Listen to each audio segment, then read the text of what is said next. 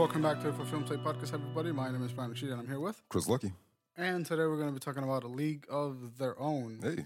But before we do any of that, ketchup, condiments. Also, I like your phone wallpaper. Oh, I don't yeah? know what it is, but I dig it. Oh yeah, it's just like a live picture, so you can just like nice. hold your finger on there and it does Like a little thing. A little bit of smoke. Yeah. I thought it was a Ninja Sex Party album cover for a second. Yeah. Shout out to Ninja Sex Party. All right. All right. Anyway, what's up, man? What you been up to? It's been a week. Papa John out here calling people niggas and shit. That I just read that on like Twitter. Now, if this only like maybe 15 listeners are gonna remember this, but I've been going in on Papa John for like since episode 2 or 3, like very early, before I knew anything was going on with Papa John. You know, it was just you make pizza that isn't that great, which I've been saying for years and years. But everybody's like, no, Papa John's food is great. It's great. No, that's shit pizza. It's That not is shit. Yeah, it's like from all the shit pizzas, it's up there. It's up there. It's like, I mean, there's like it's not a little pizza. Little Caesars. I mean, it's like, I'm talking about shit pizza. Like, don't compare Papa John's to like some, like the hole in the wall places that aren't chains. Like, those are good pizza. Yes. You know, but like, this is a chain pizza place. So I'm like, no, it's not that great. But anyway, besides all of that, that doesn't even matter. What I'm That's talking true. about is looking at Papa John. I've been seeing this guy like show up in my life when I was like 12, 13 years old. And ever since I've seen him as that 12 or 13-year-old, the look on that guy's face, like it just the look says he's gonna try to fuck you.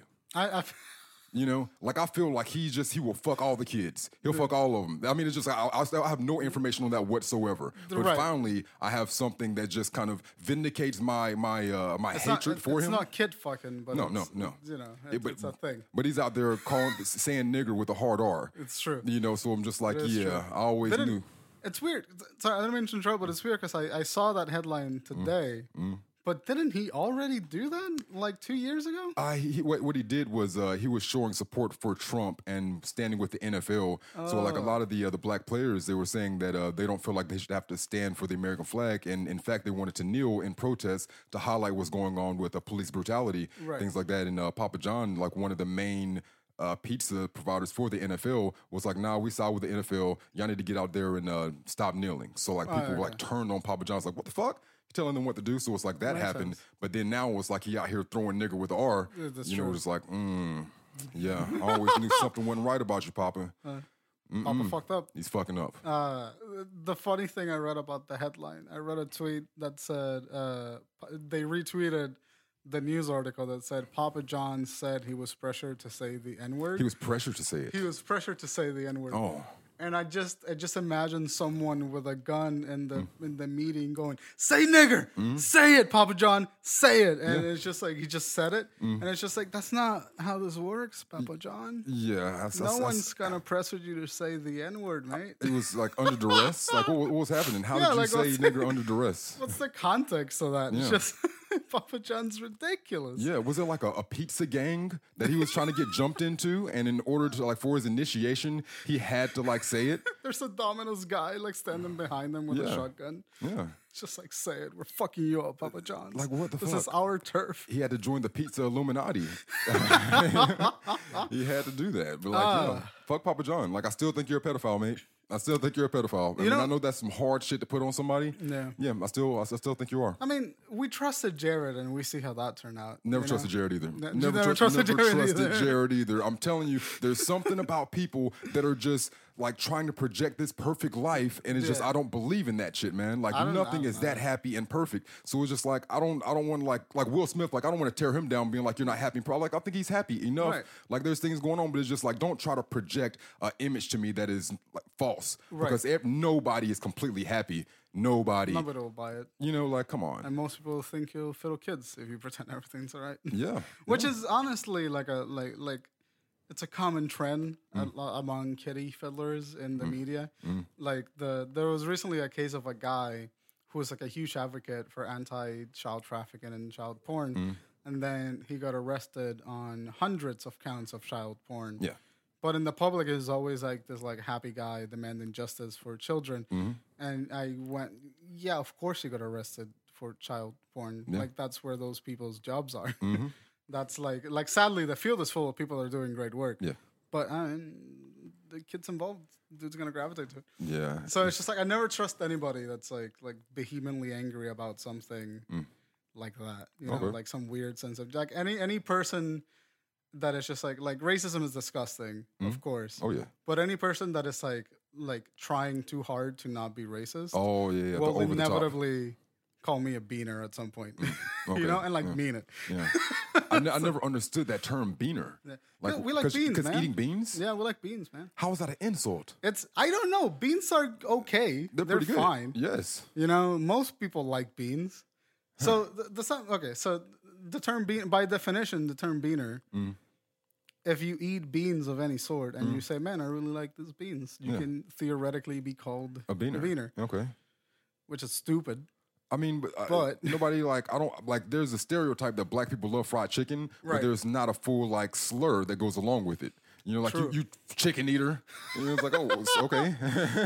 Thanks. Yes. I guess I do eat chicken. Yeah, yeah. Like, all right. Yeah. Like the watermelon thing, that's another stereotype of black people loving Where watermelon. did that come from? How did that happen? We love watermelon. We definitely do. You know, but there's not like a slur that goes along with that. You know. True. Mm-hmm. That wetback makes sense. I think Because that was like the water swimming over yeah, or something because like that. you swam to get across you circumvented the border by swimming, Okay. which makes sense. All right. You know, that's a racial slur.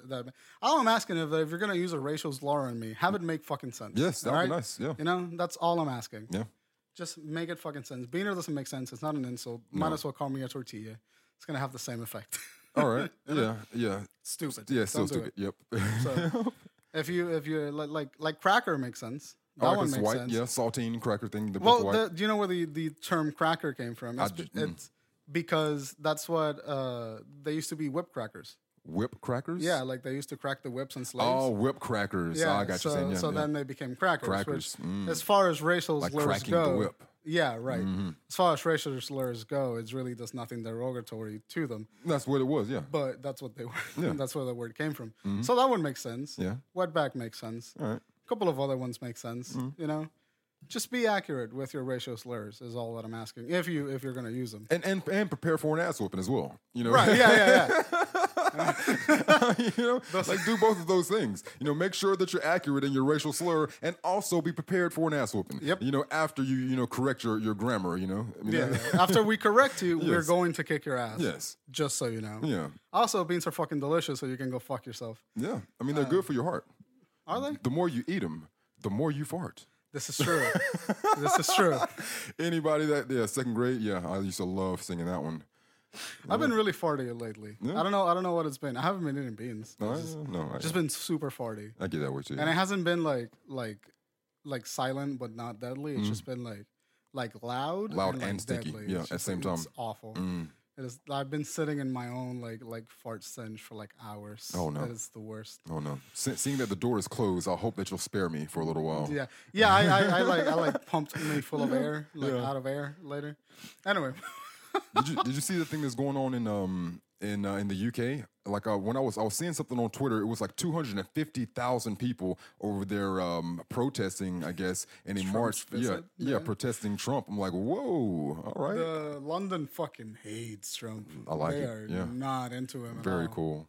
And I fucking love him for Me too. it. They fucking had the giant baby doll thing, Yep. which as far as protesting go, it's neither clever or significant, No, but that just shit is funny. hilarious. Yeah, it's just funny. You know? And I like that. It's just like, fuck that guy. Or just Oh, yeah. call him a giant man baby. Yes, and they had some silly signs too that I just laughed about. It was like Trump will have hell to pay, and toupee was spelled like the hair on your head. Toupee, he'll have hell to pay. I'm just like, oh, these are just really bad, but it's so funny. The favorite one that I saw was, all in all, you're just another prick with no wall. All in all, you're just another prick with what? No wall. With no wall. With no wall. All in all, you're just another brick in the wall. What Pink song is Floyd. it? Oh, Pink I'm Floyd, not, another brick in the wall. not familiar with Pink Floyd. That good. Oh, Yeah, okay, all right. that makes sense. I fucking laughed really hard at that. Damn, yeah. It's one of my favorite songs of all time, Brick in the Wall. All right. So shout out to you, London, Hell yeah. for keeping it real, because we don't want him here either. Definitely do not. In fact, if we're up to me, I'd just be like, let's just fucking go back to the Queen, man. Yeah. We had our chance. I don't want the Queen, but I don't want this dick face that we got right now either. Though. You know. Fine.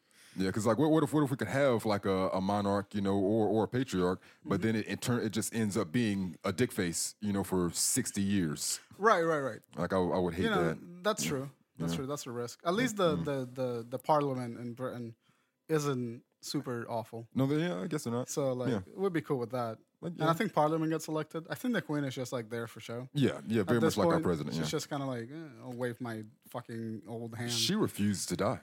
She has been around for a long time. She's 90 some odd years old. Like she's not gonna die. And she's still walking about, being the fucking queen. Yeah.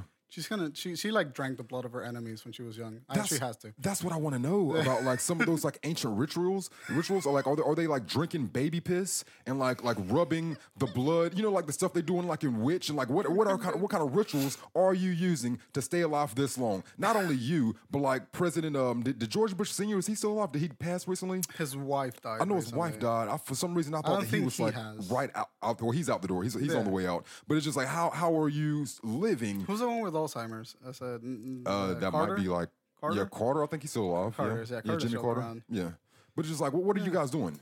What are we doing for ex presidents and the Queen and these people that are living to like 90 and 100 and a little bit past that, when like the commoners and us regular people are dying like before 80, like 60? I think they just don't have to work after they've become presidents. Yeah. I think they just go and just play golf and jerk off. That's all they do. Just there's no stress in it. There's no stress in life. They're just like, I got $100,000 a year for existing. Now. Yeah. All my stress happened before I was 35. And now they're just kind of like, all right. Well, 50s or whatever when they were president. But yeah, like 8 years of being president, 4 years of being president.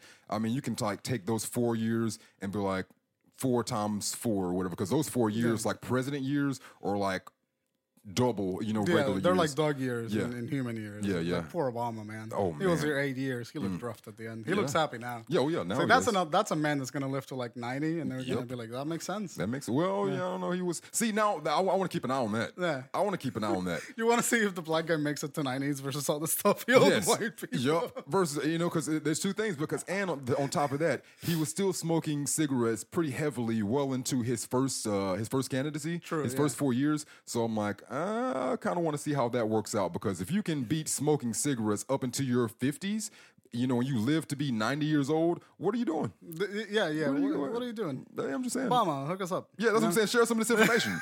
Share some of this information is all I'm saying. He's walking in and he's like, Michelle, it's time for the aging ritual. Yeah, I mean, man, you know what I'm saying? Like, that's what I'm saying. Yeah, once a week you got to do some kind of shit. It's the Illuminati. Yes. Every Sunday they sit around in the church and they have like a weird satanic orgy, and then like Satan comes over and it's just like, you've all been blessed, and they do whatever the thing. I need some of that baby piss, man. Yeah, man. Man. Farm that shit. It's like Soylent Green with baby piss. Yeah. Like how far would it go? Like baby fetuses? Like they'll take like the fetus of a child and grind that shit up, grind it up, and shit in a blender. Then mix that with some other shit and like the blood of a virgin, like her period blood and shit, and then just like a face mask out of that, or like just like a face mask. What are we doing? Slice of cucumber on it.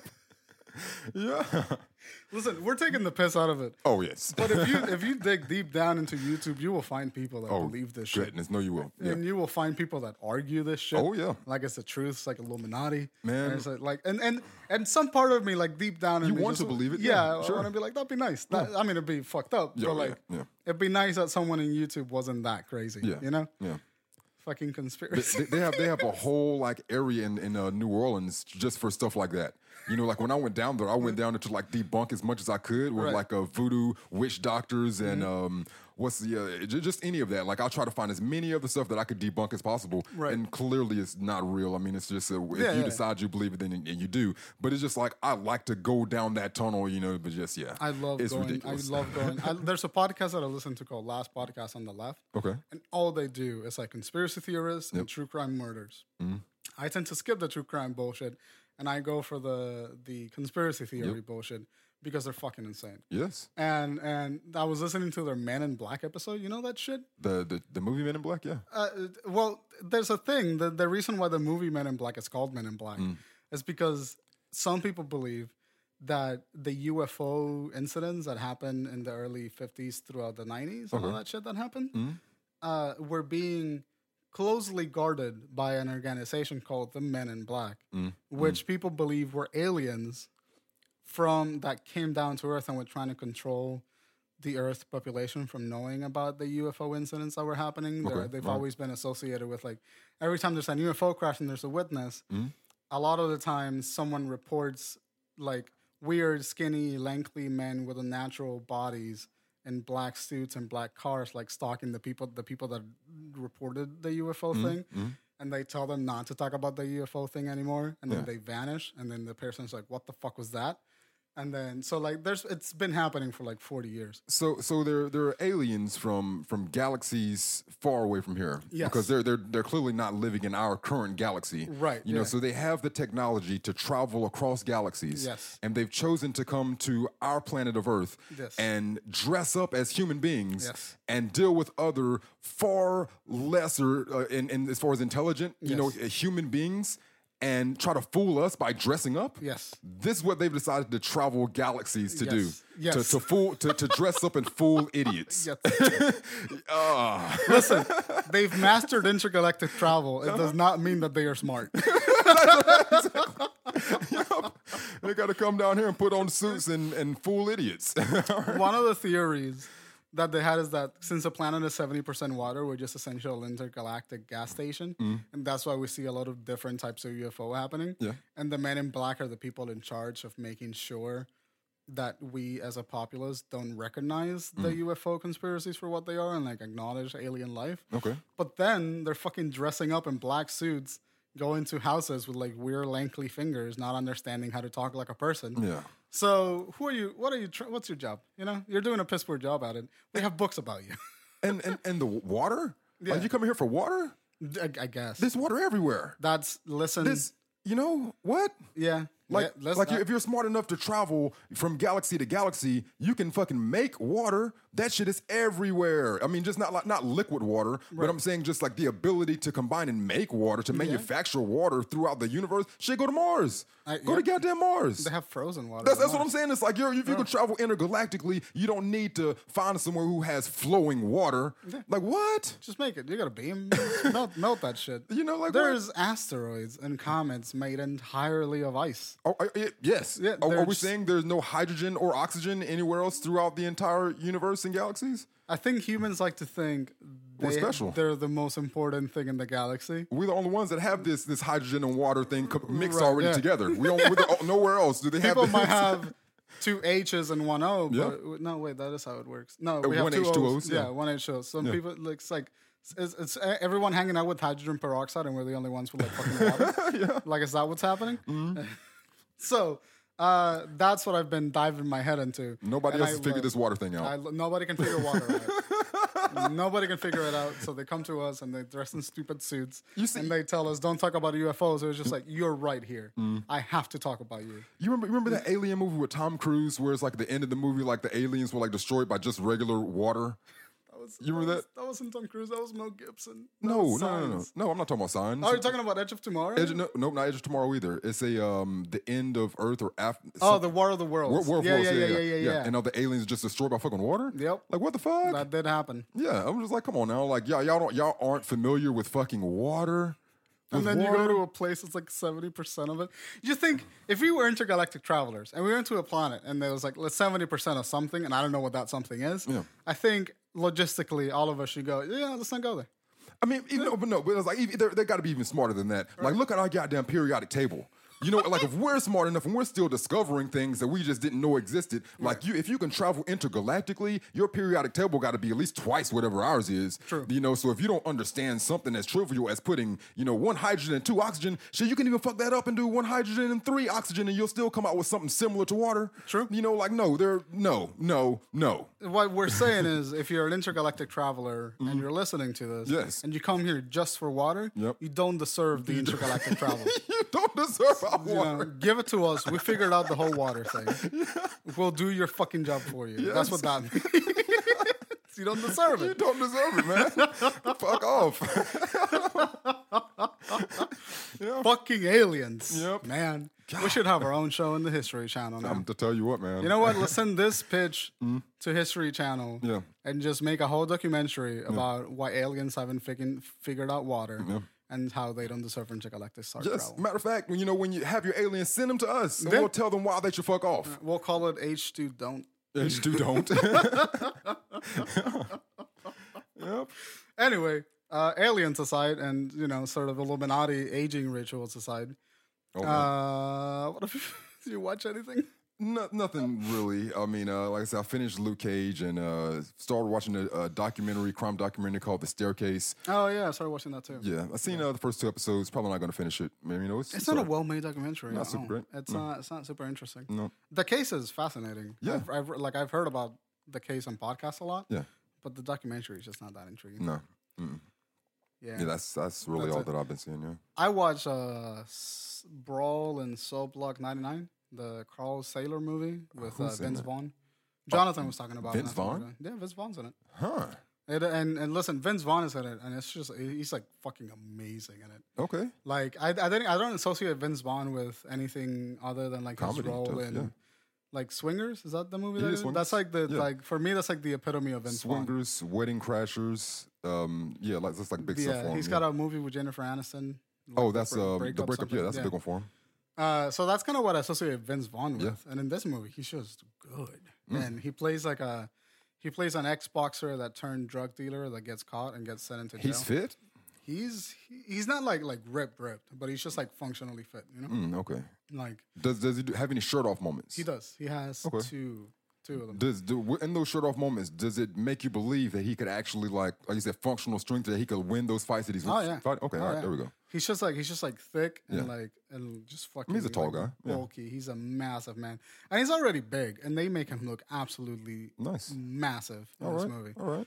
And Carl Sager does this thing with wide shots, where all his wide shots are amazing. All right. They're gorgeous, and they set up the scene so well. Yeah. And the blocking that he uses for them is amazing. Yeah. And all the fight scenes that he does are shot in like 1 or 2 angles. Yeah. And they're all wide shots, and they have no music. So all you hear is like the thudding of punches. And it's just like really silent and tense, and it's fucking amazing. What's the name of it again? Brawl in Cell Block 99. Oh, nice. All right. Yeah. And it's a really, that's him. Yeah. Look, it looks very nice. I mean, the reviews are pretty good for it too. Yeah, and he's got a new movie coming out. He's got 2 movies out, and the dude's got another movie coming out that Jonathan's really excited for. Yeah. And man, dude's a great director. Dude's a fucking great director. Oh, and I really recommend it. Jonathan has been raving. He messaged us like not so long ago about it.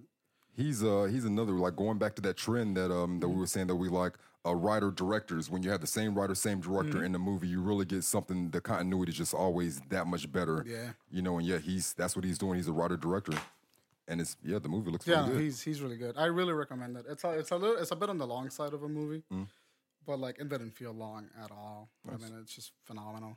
There was a movie Jonathan was telling us about, American Animals. American Animals, yep. I didn't know anything about it. He said a lot of it was filmed in Charlotte. Yeah. And I mean, the reviews are pretty decent. So I mean, it's like that's something I want to end up checking out too. I'll probably end up checking it out too when I got some time. Oh yeah. There's a lot of really good movies that are not super mainstream. Yeah. Sorry to bother you. That's kind of mainstream, I guess. But yeah, that's getting a lot of hits everywhere. Yeah, but that's only mainstream because Get Out was mainstream. Mm-hmm. That's really what that is. And Lakeith Stanfield, yeah. Well, and Terry Crews. Yeah. But Terry Crews is such a small part of the marketing. He is, but they're pushing him. That's weird. Yeah. But that movie, like, their marketing is like Get Out on steroids, which I'm just like, it's not gonna be that. No, definitely not. I wouldn't think so. Sure, get your marketing and eat it. Yeah. But I'm excited to see that too. Oh, yeah. I might catch a double feature the next couple of days off that I have. Because fuck yeah. Other than that, I haven't really watched anything a lot. I've been really busy. Same. Like, school started and I have an internship now. Hell yeah. I'm doing 3D tracking. Oh, nice. Well, that's very difficult, but all right. Yes, it's very tedious. Mm-hmm. And it's especially tedious when the people that are sending you the shots, the tracking in, shot a whole scene where they knew they would have special effects, and they put no markers. No markers for any of the tracking people. So that's just going to be a lot more time. Gosh. It takes a little more time. Yeah. The guy that I'm doing the internship with is already used to dealing with that because they never fucking put markers in it. Yeah. But as someone that's just starting out, it's just like, put a fucking marker with 3. Yep. You know, and I talked to her and she's just like, oh, they did not give you markers? Welcome to the fucking job. Yeah.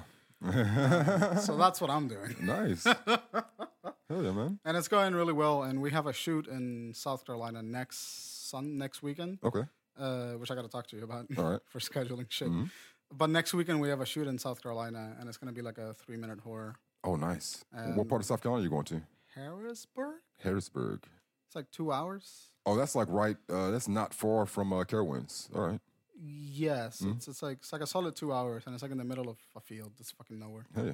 And it's like this. It looks like it looks like it was like if it was the early America, it would look like a plantation house. That's like how big this house is. Yeah. Like, that's that design architecture. Okay. And it looks fucking creepy. And we're gonna be shooting there for 2 days. Yeah.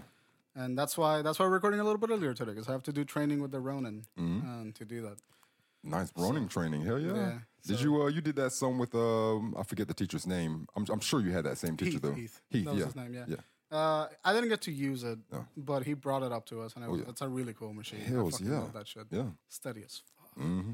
I've used a couple of stabilizers for Giselle's shoot, and that was super fun. Yeah. During one of the shots of the stabilizer, we have to like go through a hallway and go to a room, and there's a chimney like right there at the door. And so I'm doing the shot, and the shot came out awesome. Yeah. And as I'm going over there to the thing, I like absolutely just like twat the shit out of my shoulder on the chimney. Yeah. Completely fucked up the shot, because I Damn was it. like, "Coom, and the camera just like fucking flopping down. Yeah. So yeah, Steadicam, really great work. I was hoping the end of that story was you lost your arm, but you got the shot. No. I wanted it to be that so badly too, but I fucked up my shoulder so hard. And I didn't get the I shot. didn't get the shot. Oh, damn it. So, it's part of the job. yeah. But yeah, that's what I'm doing. And so like a lot of my free time is going to be that Oh, yeah. for like the foreseeable 11 weeks. And with the school closing, I heard about that. Yeah. and all of that shit, it's like what the fuck? Yeah, that sucks. Yeah, school closing was a mess. Yeah. Like, people, they just did it. Yeah. Like we weren't surprised by the school closing down. We were just surprised by how they did it, and like they fired the entire admissions department in like Sheesh. one day without warning. Oof. They just like showed up to work, and then someone went and just like, it's your last day, and then back up and Yikes. leave. And so like that was heartbreaking. Yeah. Because some of those people have been there 15 years. Yeah, man. That's tough. Yeah, so that's kind of what we've been dealing with. I think it's gonna work out for me, but a lot of people are fucked. Yeah. So Yeah. that's been life. Yes, it You know, is. it's been messy. But 3D tracking, that's neat. That's a fun thing. Oh, yeah. I get to shoot things. I finished the Mr. Clean script a long time ago. Very nice. Started storyboarding that. I Very got 2 cool. scenes storyboarded. So yeah, that's what's happening. I tell you, it's such a, I don't want to say a headache, because once the structure gets all in, it's like you'll look back and you're like, damn, I was able to get so much done through this small period of time. But like living in it, that shit's tough as fuck. Oh yeah. It's tough. I'll be all right. No, yeah, you will. You Yeah, definitely will. I'll I be mean, all yeah. right. Hell I drink caffeine already, so Yeah. it's not gonna be a huge. I sleep like 4 hours a night. It's Yeah. fine. Yeah. It'll be fine. The Oh, yeah, whole man. room bursts in fire. It's fine. It's fine.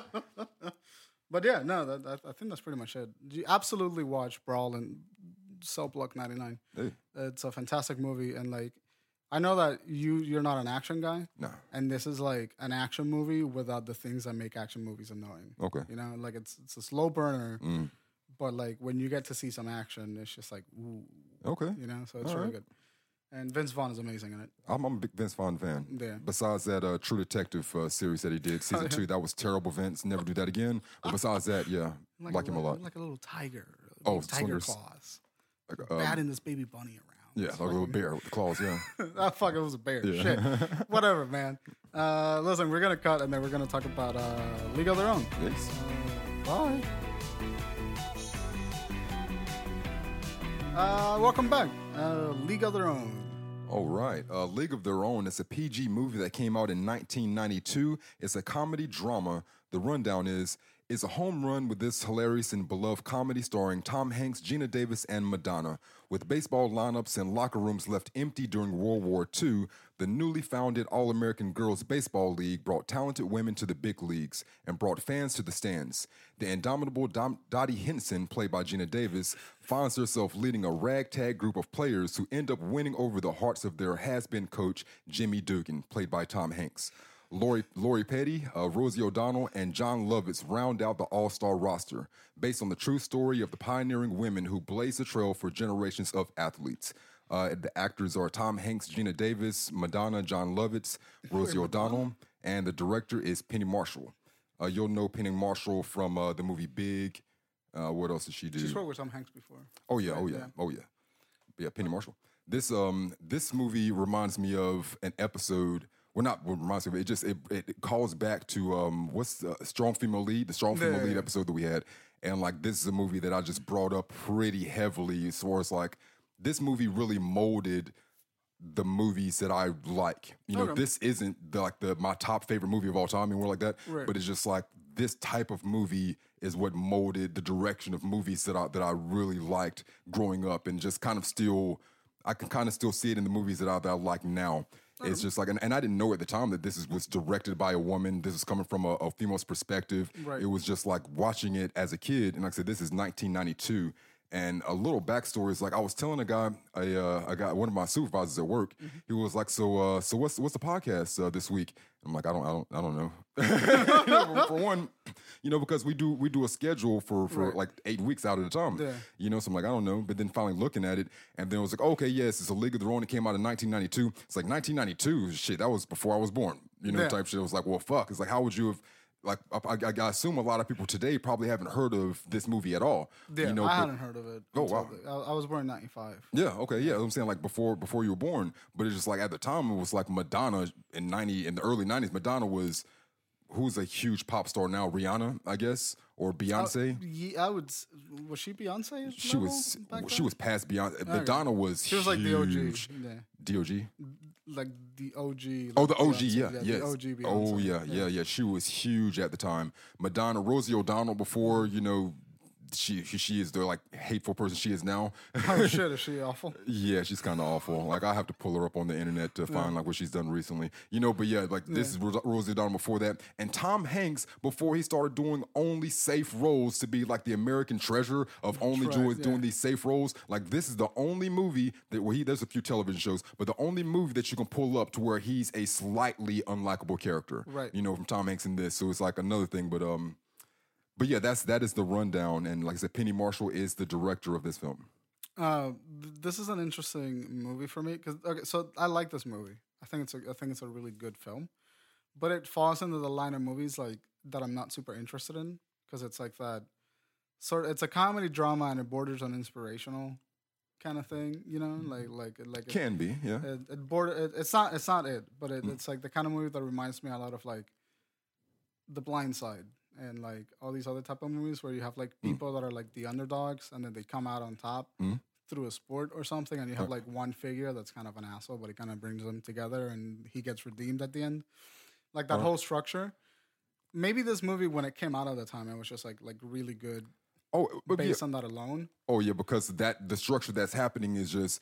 Yeah, and I guess a little backstory to it too, because like when you're watching the movie and just putting myself back into that moment.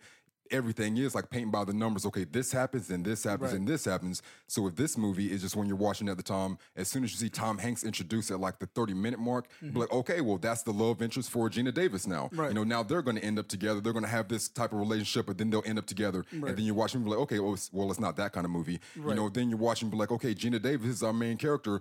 She's going to find things like the struggle between having her relationship and her husband, her sister, the rivalry with her sister wanting to be better, and her not knowing what to choose. So Gina Davis is going to have some big revelatory thing by the end of the movie. She's going to win and walk off, and they love her. That doesn't happen. Those are the things that would happen if a man had directed and written the script. Mm-hmm. Yeah, but it was a woman perspective, which is why I think none of those things happen because they're not relevant to the story that she was trying to tell. But like when I first started the movie, my biggest fear is that it would be that movie because it reminds me of all those type of movies. Yep. It looks like those type of movies. I'm not a sports guy, like I think that the only sports movie that I think is somewhat like interesting to me personally is Jerry Maguire. The one with is it Tom Cruise? Yes. Tom Cruise. Yeah. So like that's the only sports movie that I watched and I forgot that it was a sports movie. Yeah, okay, I see what you're saying with that. So like I was already apprehensive about that. The first 30 minutes of the movie, I was very confused. Because I was just like... It's like old people, and then, what's going on there? Yeah, like the whole movie's a flashback for Dottie, which is Gina Davis, who I didn't really know what she looked like. Oh, really? Okay. Yeah. I didn't really know who she was. and she's fantastic. She's really good in this movie. She was number 2 on my list of strong females for our strong female lead characters because of her role in Thelma and Louise, which she was amazing in. Her role in this, and her role in A Long Kiss Goodnight with Samuel Jackson. Like, she's super hot, but also fierce. Just like she's type A, like, love Gina Davis, fucking dominant. She's really, really good. Oh, yes. But I was really confused by the first 30 minutes of the movie because she's like, what the fuck is Chris making me watch this? This is weird. But then it picked up to the point where it's just like, okay, so now it's like we're in time, and it didn't cut back and forth between flash forward and back in time, which I really appreciated. Because I forgot about the first 30 minutes when the things like the meat of the story started happening back in the flashback, and I was just like, okay, this is cool. I'm enjoying this. I like all these characters. I like Kit and I like Dottie. Yeah, I like how they interact. The John Lavins, which is the guy that recruits them. Oh, John Lovitz, yeah. Fucking hated him. You were supposed to, yeah. Which is true. And that's the thing. That's the thing I like about this movie. Like, it's very clear in which characters I'm supposed to like and which characters I'm supposed to hate. And I liked it. You know, I was pleasantly surprised. There's something like I wasn't the huge story of what the director is trying to tell us, and it's so subtle, but it's also heavy-handed. And it was like it took me to analyzing it, you know, yesterday and today to realize like what she was trying to convey. You know, this director. And I always go back to what are the opening, 5 minutes and what are the closing 5 minutes of a movie. And this movie, and I want to harp back on a conversation we had 2 or 3 episodes ago about the fuck kids, type thing. And it's like, I'm not even to like bash it, but it's just like it goes in. I want to kind of this is the avenue where we're going right here, because throughout the movie, Gina Davis and her sister is like they have a talent for baseball. They're very, very good at it. And Gina Davis, she's saying, well, I can do this, and she's the best in the league. Like not even the best on the team, like the best in the entire league by like a mile. She's very, very good. But she was saying, oh, but my husband wants to have kids. I want to have kids, and they constantly show like the what happens to these type people. So it's like inside the house at the very beginning of the movie with Gina Davis and her sister, they show her mother and the father. They're just sitting there inside of a room by themselves. Keep quiet! Your father's trying to listen to the radio. Right. But like, okay, that's what your future is going to be. It's just that what the society has determined what your life has to be, and the way that you have to go about it. And there's another like huge like message that slipped into the movie by the director. There's a lady, she's on the radio, she's saying, careers in higher education are leading to the masculization of women with enormously dangerous consequence to the home, the children, and our country. When the boys come home from war, what kind of girls will they be coming home to? And now the most disgusting example of sexual confusion, Mr. Walter Harvey of Harvey Bars is presenting us with women's baseball. Right here in Chicago, young girls plucked from their families and gathered at Harvey Field to see which one of them can be the most masculine. Mr. Harvey, like your candy bars, you are completely nuts. And so, yeah.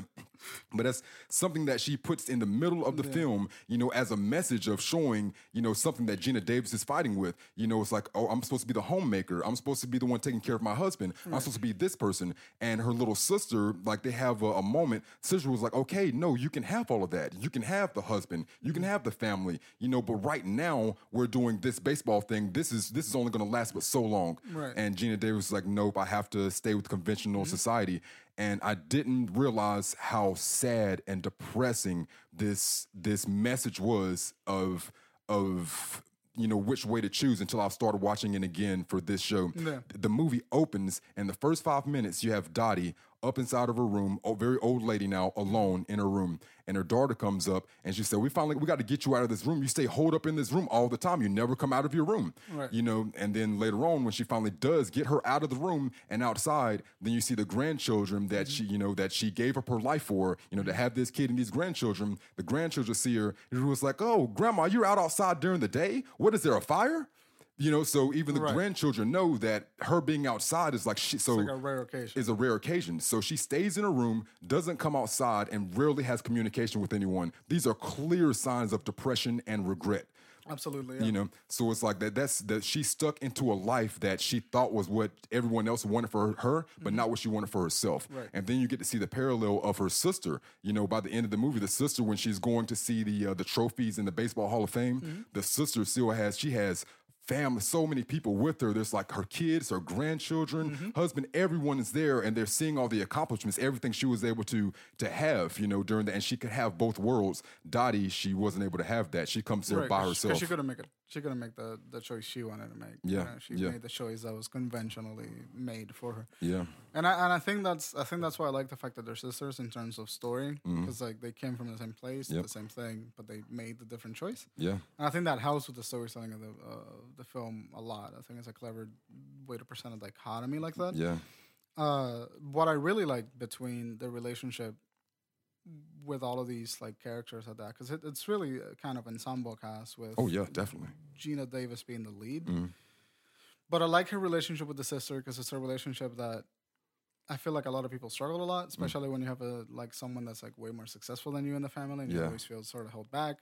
So like that was the part that resonated with me the most in the movie, the fact that she felt that she wasn't good enough because Dottie was better than her at everything. Yeah.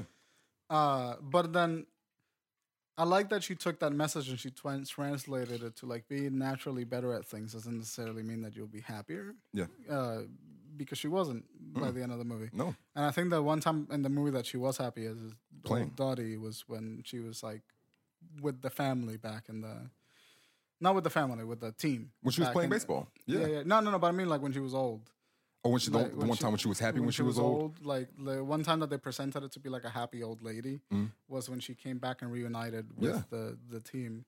Yeah. At the end. So like, yeah, no, all of that makes perfect sense. And that's why I like the movie a lot more than I thought it would. Because I didn't think it would have all those elements in it. Yeah. I thought it would just be like a classic like sports movie where they would win and then the coach would be redeemed and he would move on to better things and yada, yada, yada, yada. None of that happens. Like, even the coach, like he doesn't get redeemed by when we flash forward, he is the culmination of his choices. He is now dead in 1987. Someone who probably shouldn't have died that early, but like they said, his career. He was born in 1906. No, 6. But I figured like he would have been around. What is that? 81? Yeah, that's 80. That's a good time. Yeah, that's decent enough, I guess. All right, because I'm just imagining like some of the women being around that age too, and then just him having a history of alcoholism. I'm like, all right, maybe he could have still been like an old man there, but no, it's like he was super alcoholic, and it's like, all right, you're gonna die. I didn't like Jim Cunningham at first. But not like in the way that the movie wanted me to not like him. Yeah. But like I didn't like the Jimmy performance that Tom Hanks was doing with Jim Cunningham at first. Dugan. Jimmy Dugan. Jimmy Dugan, sorry. Yeah. I thought it was I was thinking it was trying too hard to be kind of like the drunk asshole. Okay. It didn't register to me as authentic whatsoever. All right. And it also was like I think Tom Hanks can do whatever. I don't think like he's one of those actors that's like restrained to a thing. He has become that. Yes, he is. But he is not that. Yeah.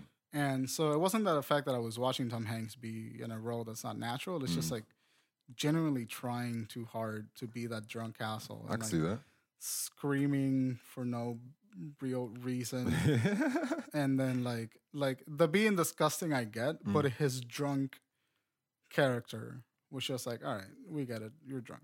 Yeah, he says drunk. Go home. He says drunk. He introduces himself to the team. The very first scene when he walks in, the women, they're all there. It was like, oh, I'm going to get him to sign my Jimmy Dugan baseball card. Can't wait to see him. He's a legend, around there. As soon as he walks in, he sees the girls. He walks right past all of them, beeline straight to the toilet, immediate. And all the girls are like borderline horrified. It's like, oh, what is he doing? Sitting there pissing, and he's peeing like, what's the movie with the Spy Who Shagged Me, type thing where they have the gag of Austin Powers, having the gag of how long someone's peeing, well before that movie. It was like, oh, Madonna gets to watch and starts timing him to see how long he's peeing. They even do the same gag from the Spy Who Shagged Me where he stops. Oh, but we're still going. But like they said, it's 92. So that's happening. But that was the introduction to the character of this is just not somebody that you're supposed to like at all. Right. They even get out to the field and they introduce Jimmy Dugan. He comes out there and he smiles. Who was like, yeah, you kiss my ass, you bunch of pieces of shit. That's right, you kiss my hairy ass. Twists his hat back on, sits back down in the dugout, and just immediately passes out. It was like leaves Dottie to run the team. She has to make the lineup for the team. She has to create, what they're doing with the team. She does everything for him at the time. I like that relationship that he builds with Dottie when she challenges him, and then when he realizes that he's being challenged, and he kind of steps up to the plate. Yeah, because it felt like a natural reaction, like a natural relationship for those two characters to have, What I didn't like is that after that relationship is set up, they build it through a montage. Oh, I yes. cannot tell you Yep. how much I hate montages. No, I in agree. sports movies. No, just in general for me. Yeah. Just in general, montages are played out. Even at the end, to where it's game one of the women's series, and then you just do a montage through game 1, 2, 3, 4, 5, and 6, Right. and then you get Dottie in for game 7 because we weren't going. You know what I'm saying? Just like I'm not a fan of the montages either. Yeah. Don't like the montages. I don't like that relationship was built on montages. The relationship is cool. I just don't like the way they presented it. But when you have to like do that amount of time, I guess a montage is a good way to do it in terms of like In 1990, sure. yeah to like comprise a lot of time Yeah. into It's lazy, but Yeah. yeah. But at the time it wasn't. And, yeah, exactly. Yeah, at the time it was like a pretty good thing. Yeah. But didn't like it. No, I agree. And I think the relationship with the girls, like within the team, was also built that way, which makes a relationship not feel as strong. He didn't know the only relationship that you felt was strong between Jimmy Dugan was between him and him and Dottie, and between him and the I can't remember her name right now, but she played outfield, the blonde that played outfield that brought her son, the son. So like She streamed at her the first time. Her name was Betty. I don't know if that was Betty Spaghetti. She was the blonde, but anyways, like she misses the cutoff man a number of times, and he's just about to flip out. He's got his hands there ready to strangle her out. Just like you're still missing the cutoff man. But then she asks, can she bring her son? Which I remember being a kid watching this little piece of fucking shit. That just she won't contain him. Fucking little Willy Wonka ass. Yeah, eating up all the candy. Augustus, whatever. Fuck you. Yeah, yeah, gonna lose. Like but yeah, that's the only her and Gina Davis characters. Those are the only ones where I've seen a legitimate type of relationship with. And but I'm talking about like just like the girls' relationships within themselves, so like the team relationship. Yeah. Dottie and May, they had a relationship. Right. They kind of focus that, but outside of Kid that, and Madonna had a relationship. Was Not Madonna strong. the one that like banged all the guys? no, that was May. May was Madonna and Rosie O'Donnell character. So those two. They focus in on, and then Who was the one that like walked into the church confession and made the priest drop? That was the Bible? Madonna. That was May. Madonna. All Okay, the way okay, May. okay. Yep. Yeah, so like May and Rosie O'Donnell's character, they focus in on them, and then the lady that had a kid, they focus in on her a little bit. But as far as like interpersonal relationships on the team, It's not a whole lot. not a lot of that. No. It's just like the important characters have a thing. The other ones like they have that lady that's always screaming in the outfield. She's got like long brunette hair. Oh, that might be Betty. Yeah. Yeah, something like that. Not a lot. Not a lot of. Oh, no, Rosie interpersonal- O'Donnell. That's Rosie O'Donnell. That's Rosie O'Donnell. Yeah, her. Okay. I like her because she was always like in the corner, just like fucking screaming at somebody. Yeah. And I was just like, I get that. Yeah. Oh, yeah. But other than that, like, there's not a lot of interpersonal relationships between them. The moment where we get the letter that one of the girls' husband has died was weird. Like the bait and switch. You feel like The bait and switch was weird. only thing that I was okay with. The only reason I was okay with that because they advertised it earlier in the movie. At the beginning, she was like, "Yeah, this is my husband George. If anything happened, that he would swim all the way back from the Pacific, yada yada." And then puts the picture away, and then they never say anything else about George again. So when he comes up and says George is dead, I was like, "Okay, well, it wasn't just some no-name person that hasn't been brought up, for the sake of it." But for the amount of times that they brought Bob up until that thought it point, could've- yeah. the advertising was obviously meant for you to think that it was going to be Bob instead of George. Like, they advertised George, but the movie wanted you to think it was Bob because they advertised Bob a lot more. Bob didn't go off to the military, the war though. Yeah, he did. Bob did the one that she tore up the picture of and threw it out the window on the bus. No, you're talking about Bob. What's the name's Bob's husband? Dottie's Oh, okay. wife. Oh, Yeah, yeah, Dottie's okay. husband. Yeah. Okay. Yeah, like he was brought up through A number of times, times. yeah. And then they brought up George. Yeah. And she's like, all right, well, it's going to be Bob because who the fuck is George? Yeah. And then she's like, nope, it's George. Bait and switch. I didn't like that. I didn't like that. But I liked like the scene. I like the weird comedy in this movie. Hells yeah, the comedy was amazing. There was a scene where Dottie is being drove up to like this dance thing that's happening, and this kid was like, "What's your rush, doll body? What do you say we slip in the back seat and you make a man out of me?" And Dottie was like, "What do you say I smack you around for a little while?" And the kid is like, "Can't we do both?" I was like, I love that type of humor. It's just or Tom Hanks, like a lot of the stuff that he's saying earlier in the movie was like this was like all over commercials. What I remember seeing there's no crying in baseball. That it's just there's some. That's the one line that I recognized from the thing. There's no crying in baseball. Yeah. Tom Hanks. I didn't like Tom Hanks until he stopped drinking with the team. Yeah. Which is about like honestly a little Towards the too. end. It was towards the end. Yeah.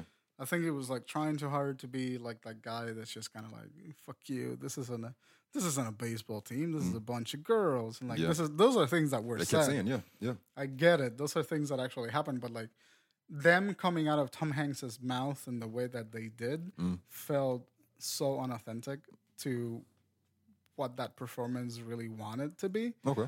It was just like he was trying too hard to be the guy with a bum knee that couldn't play sports anymore. You know? And like that character exists in a bunch of movies. Oh, yes. But it's never played out the way that Tom Hanks did it in the first half of this. He was doing it in much more of a comedic role, and as opposed to doing it for a drama role. Like this is a comedy drama, and he definitely leaned towards the comedy in it. Yeah. But it's one of those things that performance would have been better aligned if he had done it dramatically with the comedic elements instead of comedically with the dramatic elements. You know? Just being dramatic, and then if you decide this is funny, then it is, instead of delivering it in a comedic way. Because some of those lines were genuinely funny. Yeah. Like that bit where he's like about to strangle the girl that fucked up the cutoff thing. Yeah. Like those are the kind of performances that I think were a little too much. They were a little bit over the top. That is over the top. Yeah. Cool it down, Hanks. But other than that, I think the movie has like really good writing in terms of like the structure is there. Like you know what happens the entire time. You're not lost with the characters. You know exactly where everyone stands. Their relationship with the sisters was really good. To me, I think that was my favorite part. And the sisters, the relationship with the sisters. The messages is what was just I keep going back to. Yeah. There was another conversation with Ira and Walter Harvey. Walter Harvey is the guy from Harvey Bars, the guy that owns this league, and Ira is like the manager, you know, for it. And Ira says, this is what it's going to be like in the factories too, I suppose, isn't it? The men are back, Rosie, turning your rivets. We told them it was their patriotic duty to get out of the kitchen and go to work. And now, when the men come back, we'll send them back to the kitchen. And Walter says, so what should we do? Send the boys returning from war back to the kitchen? You know, it's that, and that's like something that really happened in America as well. I love that it was coming from a woman that was a child, you know, growing up and seeing that, you know, the fathers, you know, from all your friends, all their fathers are gone, and now the women of society are taking up that huge of a role, you know, in their home and in the workplace. And then as soon as the men come back, they're just supposed to just take a submissive position, you know, when they've been, you know, doing everything on their own for that long. Right. You know, so it was a huge change in American society, and we're finally kind of seeing the culmination of that, you know, from, like I said, this is 30s, 40s, you know, from World War II, you know, and then we'll go into the 60s with women's lib, you know, we go into, you know, 2000s of now. It's just like, this has been a long time coming, you know. It's just, I just like that she's addressing something, and where this was just like the kickoff of these things. It's a very empowering movie. Oh yeah. At the end of it, I really did feel like the women were empowered characters and not just serving a role to have Jim Jimmy's redemption. You know? Like at first I was upset that the movie was focusing a little too much on Jimmy's alcoholism, and I was just like, this isn't a movie about him. This is a movie about the girls. But then it sort of stopped focusing on Jimmy, and it started focusing on the team itself. Oh yeah. And I was a lot better with that, mainly because I didn't get any of that overacting. After the focus went off Tom Hanks and was focused on the girls, so that was like nice. That was like neat. The first 45 minutes of the movie had me rocky. Yeah. But the movie won me over at the end with like the sense of nostalgia that they had with the girls, the sense of family, the empowerment, the relationship between all these girls, how they like became friends. Despite the fact that I didn't like the montages, emotionally I was with the movie after the first 45 minutes. Oh yeah, and it's like I said, I love how it's like, it's not the movie that you would think it would be. That Gina Davis, she's the person carrying it, so she has to be the person with a happy ending by the end of the movie. Right. And it's not. She doesn't get the happy ending, and the director is letting us know it's like, you have choice. These are the choices, and you will become the culmination of the choices that you make and the decisions that you make. Right. And yeah, I just love that, because I'm a person that doesn't so much care about a happy ending if the happy ending isn't earned. Right. You know, so it's like, you kind of deserve what you get. You pick and choose your own destiny. And I love that it turned out from the beginning. You start off with Dottie, her winning. Oh, what did they say? So she gets a hit, And right after Kit strikes out at the very beginning, she's telling her to lay off the high balls, because you can't hit them. Right. Kit eventually fucks up, and then Dottie comes in and saves her. And they win the game because of that. And then everybody is shouting, "You Dottie, Dottie!" And when she has a huge smile on her face, and you're like, "Oh wow, this is her movie. It's going great." And the end of the movie, when and I want to have a debate about this. I want to know what your opinion is about this end of the movie. About the end of the movie, you have the 180, and it's Kit. She's being picked up, and this the World Series. Kit. It was like, oh shit, like it changed. It was like a 180. It's like, this is who is ultimately going to have that big victory, the underdog type person. Right. But this is what I wanted to know from you, like what your perspective is, and what I've always believed to be true from seeing it. When the very last play, when Kit is running towards home, and Dottie makes the catch, and she runs into her, and then Dottie drops the ball. Do you believe this is on purpose, or that it just happened? I don't think it mattered. I don't think it mattered to me whether it was on purpose or not. Okay. Because the end of it was just like the Kid got the big ending and Dottie didn't. Yeah. But knowing Dottie's character, I don't think it was on purpose. I don't think it was on purpose. I think it was like an actual, like, Kid actually held that win over Dottie. Because 2 times she saved her at the beginning. Yep. And then back when it happened, they were playing, and it was just like, she knows her weaknesses, and she never really catered to them.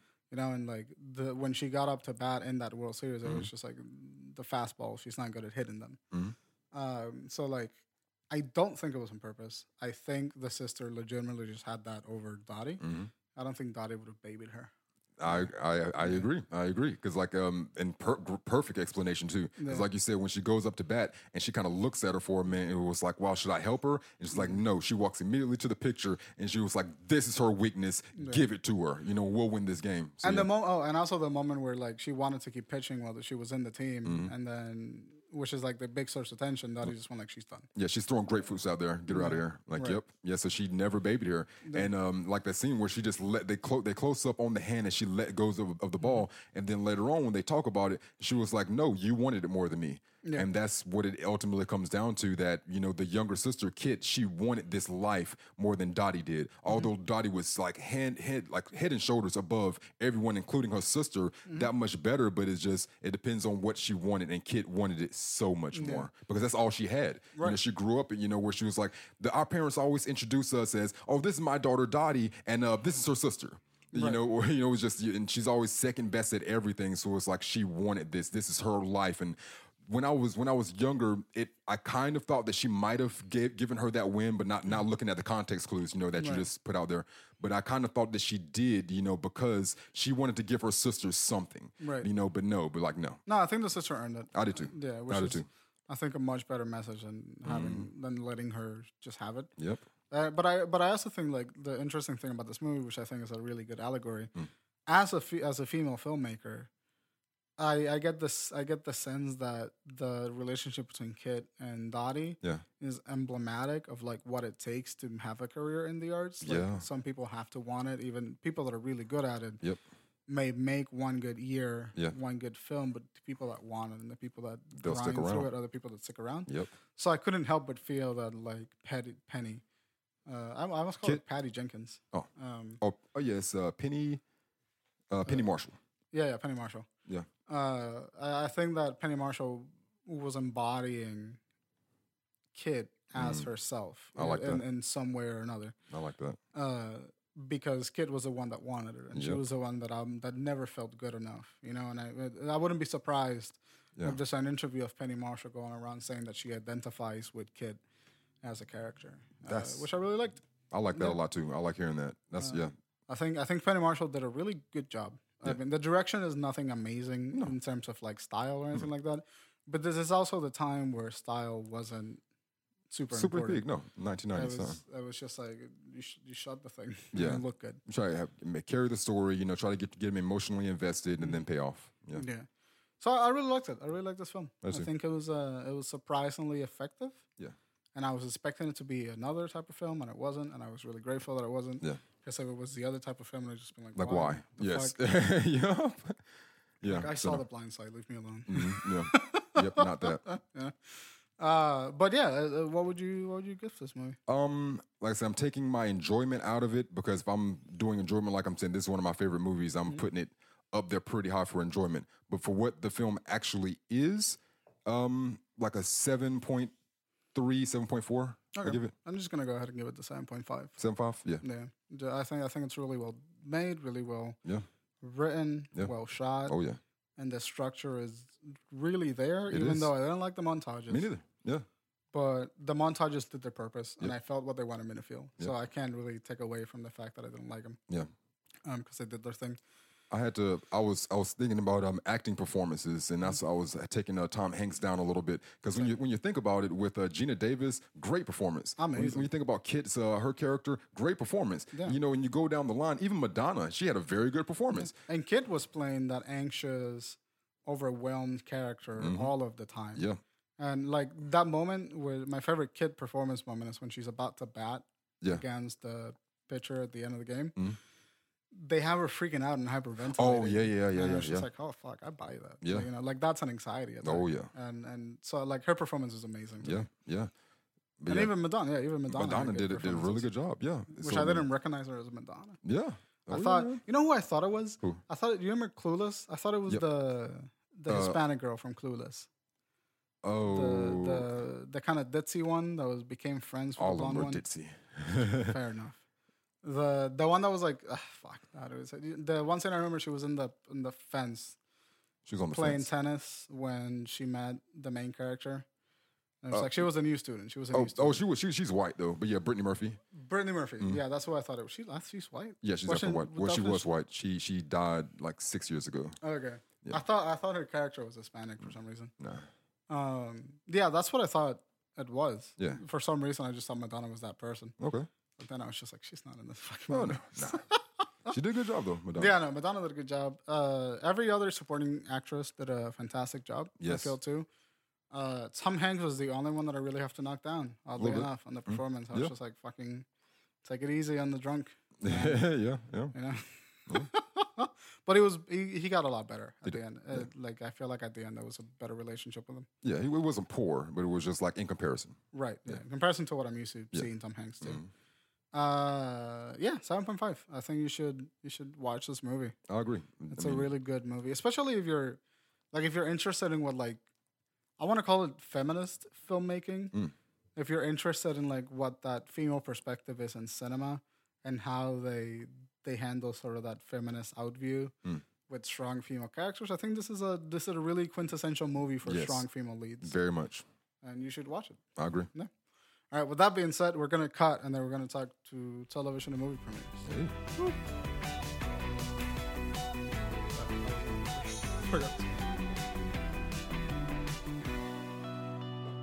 And welcome back. Television and movie premieres. All right. This week in television and movie premieres, we got a super short week. It's going to be from Tuesday, July the 17th through Monday, July the 23rd. The first one isn't going to start until Wednesday, July the 18th. It's a show on ABC, the 2018 ESPYs. The ESPY Awards are awards for sports where they give people awards in sports. Are they based on ESPN? The ESPYs. But it's like fake awards because like they've already given them their respective awards within their sport. So like if you play baseball and you want the MVP award, then MLB gives you MVP. Right. So this is just like fake. Interesting. Yeah. So it's like if the Oscars gave you a best cinematography when you already won best cinematography like elsewhere. Yeah, well, if it would be like if the Oscars gave you best cinematography, and then there was some lesser thing after the Oscars. They can have the Golden Globes, before, and all these different ones. I'm like, okay, well, if they won that, then they're probably going to win this, But it doesn't matter. But it's just like it's sports, and it's just like if you like sports, and then you're in this time right now when basketball hasn't happened, it's gone right now, and football doesn't come back for a little while, and nobody likes baseball. It's Wimbledon. That's what's happening. You watch Wimbledon and soccer. Those two things are happening right now. But it's just in America, they don't really care much about soccer, unfortunately. Yeah. It's a great sport, man. Yeah, yes, it is. Soccer is a fantastic sport. Yeah. I played soccer, actually. Nice. I was a good goalie. Okay. That was because I was big and I could move around in a relatively same spot. Okay, all right. But That soccer was nice. Soccer's a good sport. What the fuck is wrong with you, America? Yes, it's fun. Like I don't understand it for shit. Yeah, Like I I still do don't not. like I don't understand positions. But like I would get out there and I would chase that ball up and down that field. I tell you what. I would kick the shit out of the ball. Yeah, I would. Yeah, I'm a tennis and soccer guy, so like my season is the off season from everyone else. Yep. So like this is the time where I can go like, oh yeah, fuck, Nadal's still leading fucking Wimbledon. He's doing really great. Yeah. And people are looking at me like, what the fuck are you doing? Well, yeah. You asshole. Yeah, we're over here watching reality TV shows right now. You should be doing that. Worse than say yes to the dress. Yeah. Well, that's Wednesday, July the 18th. The 2018 ESPYs. It'll be on ABC at 8 p.m. The last show for coming up this week that's a premiere is Thursday, July the 19th. This Thursday, Snowfall is premiering is season 2. Snowfall. He was the director of Boys in the Hood. John Singleton. John Singleton has a television show called Snowfall. Of course, Snowfall is talking about cocaine. I know this. This is about the 80s crack epidemic, right? Yeah. Yep. So I read about this like when it was like Season 1. really in production. Yeah. Okay, yeah. So like before season 1 even came out. Oh yeah, Nice. Oh yeah, season 1. I seen 4 episodes of it. I didn't catch it while it was on FX. I tried to watch it on Fire Stick, and it came out so fuzzy. I'm like, fuck that. Yeah. But it looked like a very good show from what I've seen from it so far. So season 2, Snowfall. Watch it and let us know what you think. Nice. That is it for television. There's 2 movies coming out. One of them, Mamma Mia. Here we go again. I'm done. Mamma Mia. Here we go again. Mama. Nah, nothing. No, I haven't seen the original one. No, I haven't either. So I haven't either. But like the game loves musicals and anything surrounding it. You know, so it's like I know the songs, but I've not seen this movie. what's your favorite musical? Ooh, like just live action, like not cartoon. Cartoon? Can be cartoon? Because the Goofy movie is a musical, Ooh, the Goofy you know. movie's But I good. love the Goofy movie. That's one of my favorite Disney movies. me the too. Goofy movie. Me It's really too. fucking good. If we're going outside of that, then I'm gonna go with Les Mis. Les Miserables, like not even like being pretentious. Like I just had to learn all the songs. I was in chorus, you know. We did the whole stage play. I love that. Like just genuinely love that. Yeah, it's a good story. Oh yeah. Outside of that, I mean, just Grease was dope. Like Grease. Mine was Sweeney Todd. Sweeney Todd. Sweeney Ooh. Todd and the Demon Barber. No, of Flint yes. Street. Fleet Street. Fucking so good. That is dope. That That's My really good. Friend's song. Oh yeah, man. No, Sweeney Mamma Todd's super Mia dope. ain't got shit on Sweeney. No, hell no. But yeah, in this sequel to Mamma Mia, Sophie learns about her mother's past while pregnant herself. It stars Lily James, Amanda Seyfried, Meryl Streep, and Dominic Cooper. So that's that. Mamma Mia, here we go again. Amanda Seyfried sounds like she's not like that's not a real name. What is she in? Was she the one from? She was in Jennifer's. I remember her from Jennifer's Body. Was she not in? Was she the lady from American Pie? Or How I Met Your Mother? No. Or- That's I don't know. Amanda Seyfried wasn't in How I Met Your Mother. Oh, she's the one that was in the movie with not forgetting Sarah Marshall. No, it's a movie with Jack Black and this other guy, and they kidnap her and like have her down in the basement. I really don't know. I genuinely don't know. I'm about to find out about you, Amanda Seyfried, Yeah. Same. because I think it's a movie with Jack Black. Nope. No, that's not her. She was in a movie called like Hard Candy or Rock Candy or Amanda Seyfried. Let me see. Mean Girls. She was in Mean Girls. She was in Les Mis. The Les Mis. There we go. She All was in right. Mean Girls. She was in Dear John. She was in the original Mamma Mia. No, I didn't see that. She was in Gringo with Mel Gibson. That was weird. She was in Twin Peaks. Really? Twin Peaks? Okay. Anyway, she was in Ted too. She has an interesting filmography. Yeah. Oh yeah. She's done a few things. Yeah. All right. I remember her from Jennifer's Body. That's where I remember her. Okay. Which is a movie that people shit on a lot. I think it's a fucking great movie. Which one is that? Is that the one where with she's stuck in her Megan body? Fox. No, that's the one with Megan Fox. Megan Fox eats people. Oh. Yeah. Okay. Yeah. It's listen, it's a trashy fucking like mid-budget level horror movie and I love it. Why is she eating people? She's a demon of some sort. Okay. I think. That was like the premise. And like Amanda Seyfried, she's kind of like the nerdy girl at school and she ends up befriending Megan Fox's character. And then she slowly starts finding out that Megan Fox eats people and then she kills Megan Fox. And then she kind of gets the confidence to be what Megan Fox used to be at school, because Megan Fox was a popular girl. All right. So she kind of becomes Megan Fox without the eating people thing, you know? All right. It's a really weird, fucked up film, but I like it. Okay. That sounds like something. But that's Mamma Mia, Here We Go Again. That'll be out this weekend. The next and last thing that we got is The Equalizer 2. Is that my boy Denzel? It is. Nice. It's a rated R. It's an action crime thriller. Robert McCall serves as an unflinching justice for the exploited and oppressed. But how far will he go when that is someone he loves? Interesting. The director is Antoine Fuqua, and it stars Denzel Washington and no one else that I've heard of. Antoine Fuqua. Yeah, he's directed a number of. His name sounds really familiar. I believe he did Training Day as well. I think so. Yeah, he did. Yeah, and that had Denzel in it too. Oh yeah. Yeah. I mean, Denzel. Did you see his last movie that came out? Denzel's last movie? Yeah, the one before this. I don't remember what it was. Roman J. Esquire. No. No. I think you seen that one, didn't you? I saw it. Yeah, I saw it in cinema. Okay. I thought it was pretty good. I've always loved Denzel. Okay. But yeah. I'm just curious to see what like an action movie looks from like 60-year-old Denzel. Yeah, he's up there now. Yeah. I'm not checking it. I'm sorry. I'm not checking for that. But I mean, The Equalizer 2. That's coming out. Check that out this weekend. Get it, Denzel. Yeah. That's it, right? No, Tis it. That was a very short week. Yeah. Super short.